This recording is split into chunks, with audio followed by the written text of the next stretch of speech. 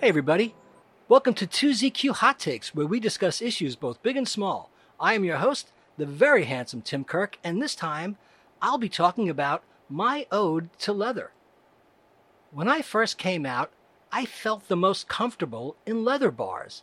I had the easiest time connecting with other guys in leather bars. I didn't even know that they were considered different. I went to the Spike, the Eagle, Rawhide, and the Lure. The Candle Bar flirted with leather, as did Boots and Saddle, the very first bar I ever went to. It was leather Levi's in those days. There were a lot of rules, and I didn't even know that I had to obey them. I didn't pay any attention, and everyone else was much more disciplined and focused on the rules. So, I was startled when people corrected me because I was afraid of even interacting with other guys. I was just so curious and so frightened and so scared that I didn't know how to behave.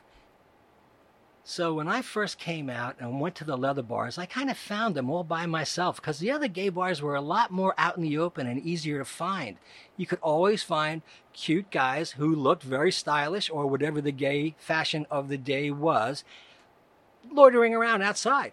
And you know they'd meet up and chat and you'd go, oh, I see that place with the unusual lighting. And, oh, that's a bar. Oh, that's a gay bar. Oh, okay. And that was easy to find. But the leather bars were a little bit different, and they were a little bit more intimidating to other people, but not to me. I love them right off the bat. So in honor of leather and the end of Pride Month, I'm going to be reading from Cure Mail History of Leather Bars. And on the site, there is an article from Life magazine in 1964. Homosexuality in America. A secret world grows open in Boulder. Society is forced to look at it and try to understand it. These brawny young men in their leather caps, shirts, jackets, and pants are practicing homosexuals, men who turn to other men for affection and sexual satisfaction. They are part of what they call the gay world, which is actually a sad and often sordid world, parentheses with an ellipse, close parentheses. On another far-out fringe of the gay world are the so-called S&M bars, S for sadism and M for masochism. One of the most dramatic examples is in the warehouse district of San Francisco. Outside the entrance stand a few brightly polished motorcycles, including an occasional lavender model. Ooh. Inside the bar, the accent is on leather and sadistic symbolism. The walls are covered with murals of masculine-looking men in black leather jackets. A metal collage of motorcycle parts hangs on one wall. Another parentheses with an ellipse and a close parentheses. This is the anti-feminine side of homosexuality, says Bill Requi, I guess that's his name, part owner of the bar. Metal is much in evidence in the room. Chains on the wall, the collage, and bunches of keys hanging from the customers' leather belts. That's part of the sadistic business, Requi explains. We used to wear chains on our shoulders. Now the keys are in. From Life magazine, June 26th, 1964. The funny thing about it is, about once a month, I'll get a comment on a YouTube video that I posted a long time ago. And I know that it's buried in YouTube. It's not prominent anywhere. And all of these comments are very wistful and nostalgic. And I'm sure they all come from more mature fellows who were part of the leather community.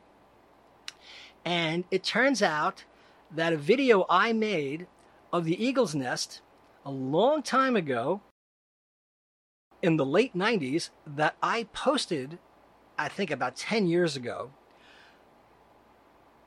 has been embedded on this page. So I'm sure that people visiting this page are the ones who are viewing the video and sending me comments on YouTube, because I can't fathom how anyone could find the video on YouTube these days. So I'm kind of flattered by that whole thing, and I think that's really neat.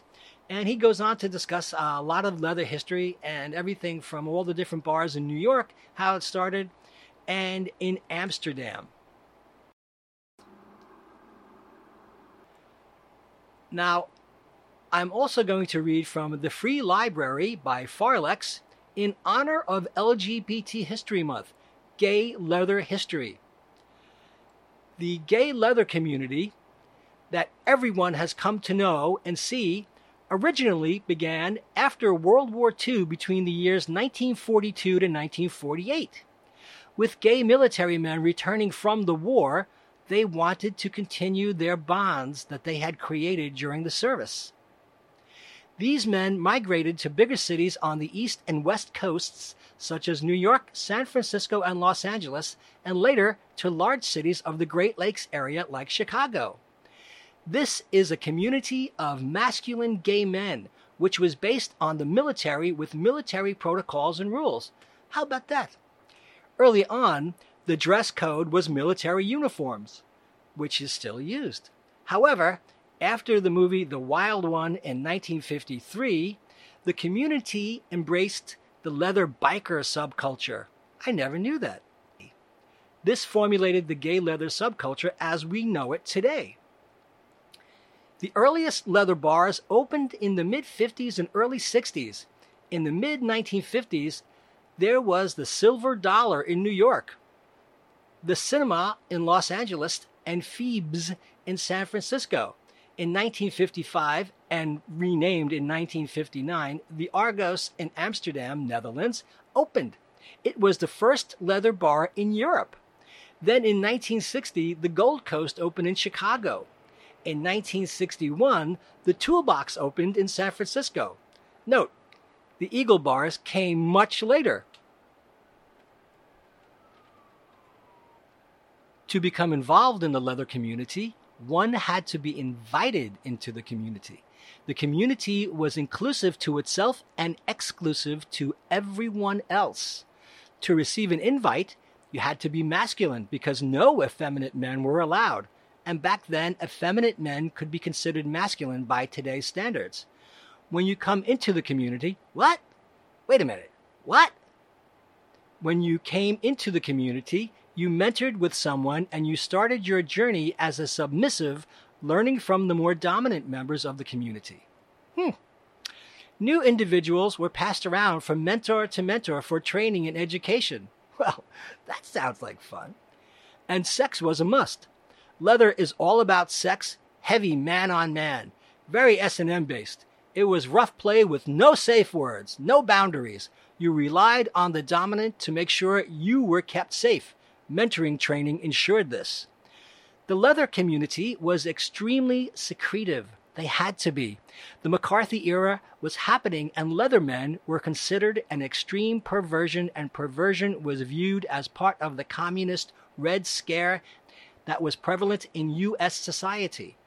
Not to mention that men-on-men sex was illegal everywhere. So we had to develop a way to communicate between ourselves.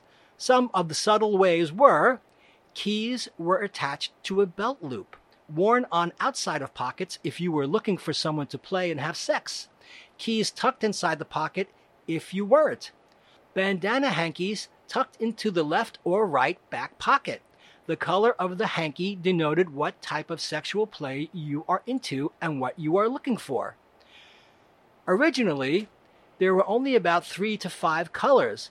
Now there is a color for every type of fetish. This was called flagging. Black motorcycle boots, later black hiking boots. Along with this, during the daytime it was 501 Levi jeans and a white shirt. Wearing leather was for late at night.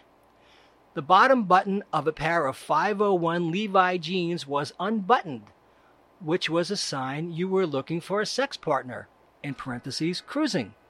Keys and hankies worn on the right or left side referred to as flagging.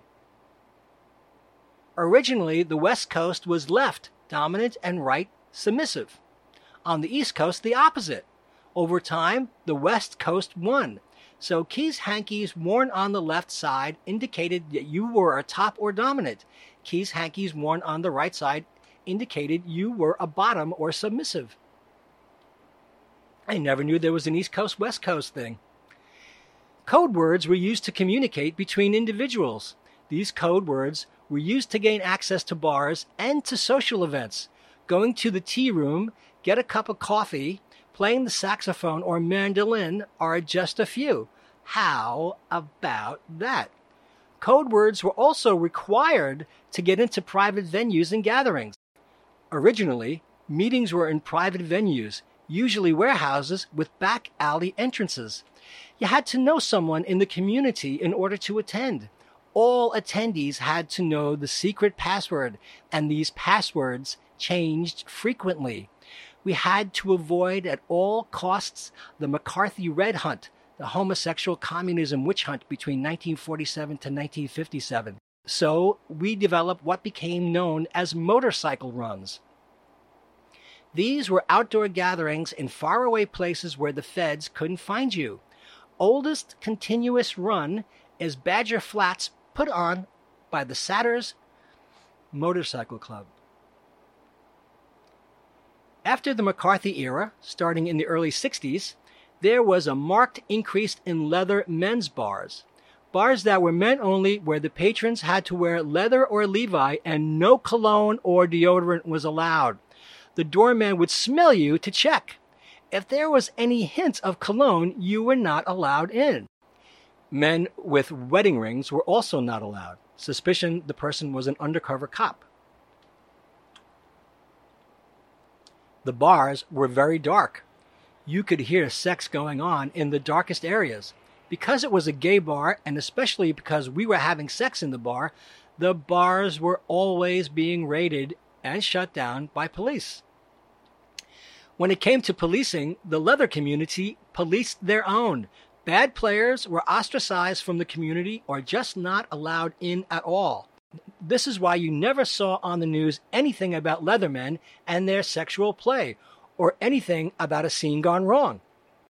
If there was anything, it was kept out of the news by officials because they didn't want the public to know such perversion existed. The rough sex that Leathermen engaged in was called sadomasochism, also called SM or S&M. Originally, these were the only terms we had to describe the type of sexual play that went on between each other. Because gay sex, and especially S&M sex, was illegal, we had to be very careful about being caught. Therefore, we developed code words to help us find others of a like mind. During a conversation, they would ask, "Do you play saxophone or mandolin?"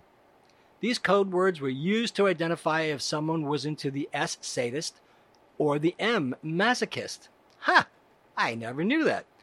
The two words incorporated into the compound sadism and masochism were originally derived from the names of two authors. The term sadism or sado is derived from the name of the Marquis de Sade, Donatien Alphonse Francois de Sade, 1740 to 1814. Not only did he practice sexual sadism, he also wrote novels about these practices, best known as Justine. The term masochism, which I never knew, was named after Leopold von Sacher-Masoch, 1836 to 1895. He practiced masochism and wrote novels expressing his masochistic fantasies. It was the German psychiatrist Richard von Krafft-Ebing who first introduced the terms sadism and masochism into institutional medical terminology in his work New Research in the Area of Psychopathology of Sex in 1890.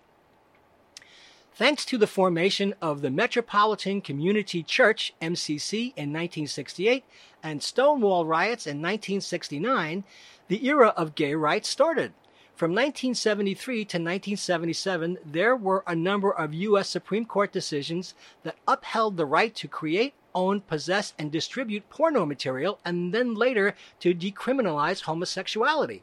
It seemed that overnight, police harassment of gay bars ceased, and no time was lost in their rapid expansion all over the U.S. Thus began what has been called the golden age of leather bars and the leather community. The golden age almost came to a screeching halt with the onset of the AIDS crisis that started in the early 1980s. Because of the heavy play and the fact that most gay men, and especially leather men, didn't form permanent relationships, the AIDS crisis hit the gay and especially the leather community extremely hard. Due to the fact that we had to operate in such secrecy, hardly anything was ever written down about the community or the lifestyle. With the loss of the leather elders, much of the leather history and knowledge, especially the small specifics, were lost. When family came in after our leathermen died, they were disgusted by what they found and everything was tossed into the trash. It was during the Golden Age time frame that the first leather club in Wichita was formed, called the Wichita Linemen, in the late 70s. This club was very short-lived and was gone by 1978. The next club was Pegasus MC, originally called a motorcycle club, but after complaints from the straight motorcycle clubs, it was later changed to Men's Club. Pegasus started in 1978, noted in several leather magazines at the time, and continued until about 1992 to 1993. The next club was Wolf, all caps WOOLF, Wichita Organization of Leather Fetishes, which started in August 2002 and continues today. Some of the leather bars that existed in Wichita were Boots, Barracks, Tea Room, and The Link. I think there was one earlier than Boots Barracks, but I've been unable to confirm. And that comes from the Liberty Press in 2016. Now back to my personal appreciation of leather bars. I used to go to the Spike, the Eagle, the Rawhide, and the Lure. The Lure was in the meatpacking district. It had quite a crowd. It was frequented by very different people, and on odd occasions you would see people who were not part of the leather community come in out of curiosity. But the Eagle and the Spike were the places that I enjoyed the most. I have a very distinct story of walking into the Spike by myself one night just after it opened. Now, I was used to seeing an entire row of motorcycles parked outside the front, and this one night I got there just after it opened, and there was only one motorcycle. I walked in, and there was only one other patron in the entire bar, and the bartender had a silly grin on his face as he was talking to this older man who wore eyeglasses and had leather from his chin to the soles of his feet. I walked up to get a beer, not knowing who this man was, ordered a beer, and as I was waiting for my beer, this older man turned to me, looked at me, said, "You're shit. I could have you. I could have you killed. You're shit. I could have you killed. I could have you. I could have you killed. You're shit." And then he turned away and he went back to drinking his drink. And I could swear this guy had a forked tongue. And that, everybody, was the famous publisher and financier Malcolm Forbes. How about that, huh? I have video of the Eagle just before it closed, which I mentioned before. I have video of the first Folsom Street East, which happened just outside the Lure. I have video of the close of Rawhide. When they opened the back bar, they had a very unusual liquor license that grandfathered them into existence, so they could be open in different hours than most other gay bars were allowed to or even decided to operate on. My videos found their way to several archives. There was an Ivy League university which asked for, and I gladly gave them some of my videos so they could preserve the history. And I think there was a gay leather history museum, I think it's in Chicago, that asked for and received my videos, and I was more than happy to give them to that. I have very fond memories of my experiences in Montreal. And the gay leather community there is very active and fun and inviting. And if you go in the cooler months, it's a lot easier to walk around in leather than it is in the summer, that's for sure, even though they have a very short summer. So they gather and they hang out in the leather bars because they stay warmer there. I enjoyed everything about coming out in leather bars because I was amazed at how desirable just walking around in flannel shirts and jeans made me to other guys. Really? Just like this? It's like I put no effort into looking good to other guys this way. This is cool. And there were so many fun things to do and people to meet who were very interesting. And some people were peculiar. Some people were very inviting. Some people were extremely odd. I will say that the Spike had pool tables that I was just as clueless as humanly possible about. I would walk in and say, gee, these pool table covers never seem to come off. I wonder why. They seem like perfectly good pool tables, and I bet people would really like to play on them. Oh. And then, I have to say, the one thing about the Eagle, the original Eagle's Nest on 21st and 11th, was that it had a very infamous back area. So the other thing I will say is the lure, which was very fun, which was very nice, used to turn on the lights late at night when they were closing up. So if you were there after 3 a.m. and they were getting ready to close, the house lights would come on. It would be somewhat startling to see what people look like at that point in the evening. The other thing I will remember from the lure is there was a fellow, I will not give his name, but he drove all the way from Toms River, New Jersey, which is about 2.5 hours from the meatpacking district. And he had a very specific and extremely, to me anyway, unappealing fetish that he wanted to engage other young men in. And he was no kid. And he wanted people to drive with him back to his house 2.5 hours away and engage in this activity.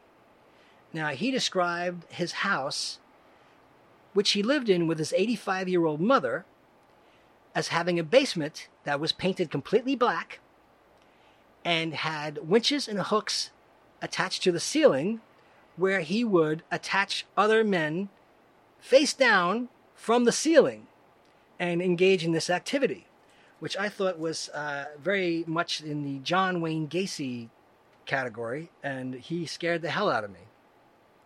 I'm very glad I never had any interest in anything happened to do, and I'm sure that there are bodies buried somewhere or weighted down in the canal somewhere near Toms River, because this guy was frightening. And 21st Street and 22nd Street back in those days was a very different scene because the Chelsea Piers were nothing more than piers. I think it was a parking lot for Avis or Hertz. Not much went on there at night, and it was dark. People did not go around there. So the alcoves and loading docks of 21st and 22nd Street was a playland. And the police were very pleasant and considerate, and they would signal you from a block away or so by whoop, whoop, whooping their sirens so that you could assemble yourself and pull yourself back together again so that you wouldn't do anything incriminating out on the streets. And, of course, Tom of Finland was, is, and I think always will be the seminal icon of gay leather culture. Thanks for listening. See you next time. And as the kiddies say, peace out.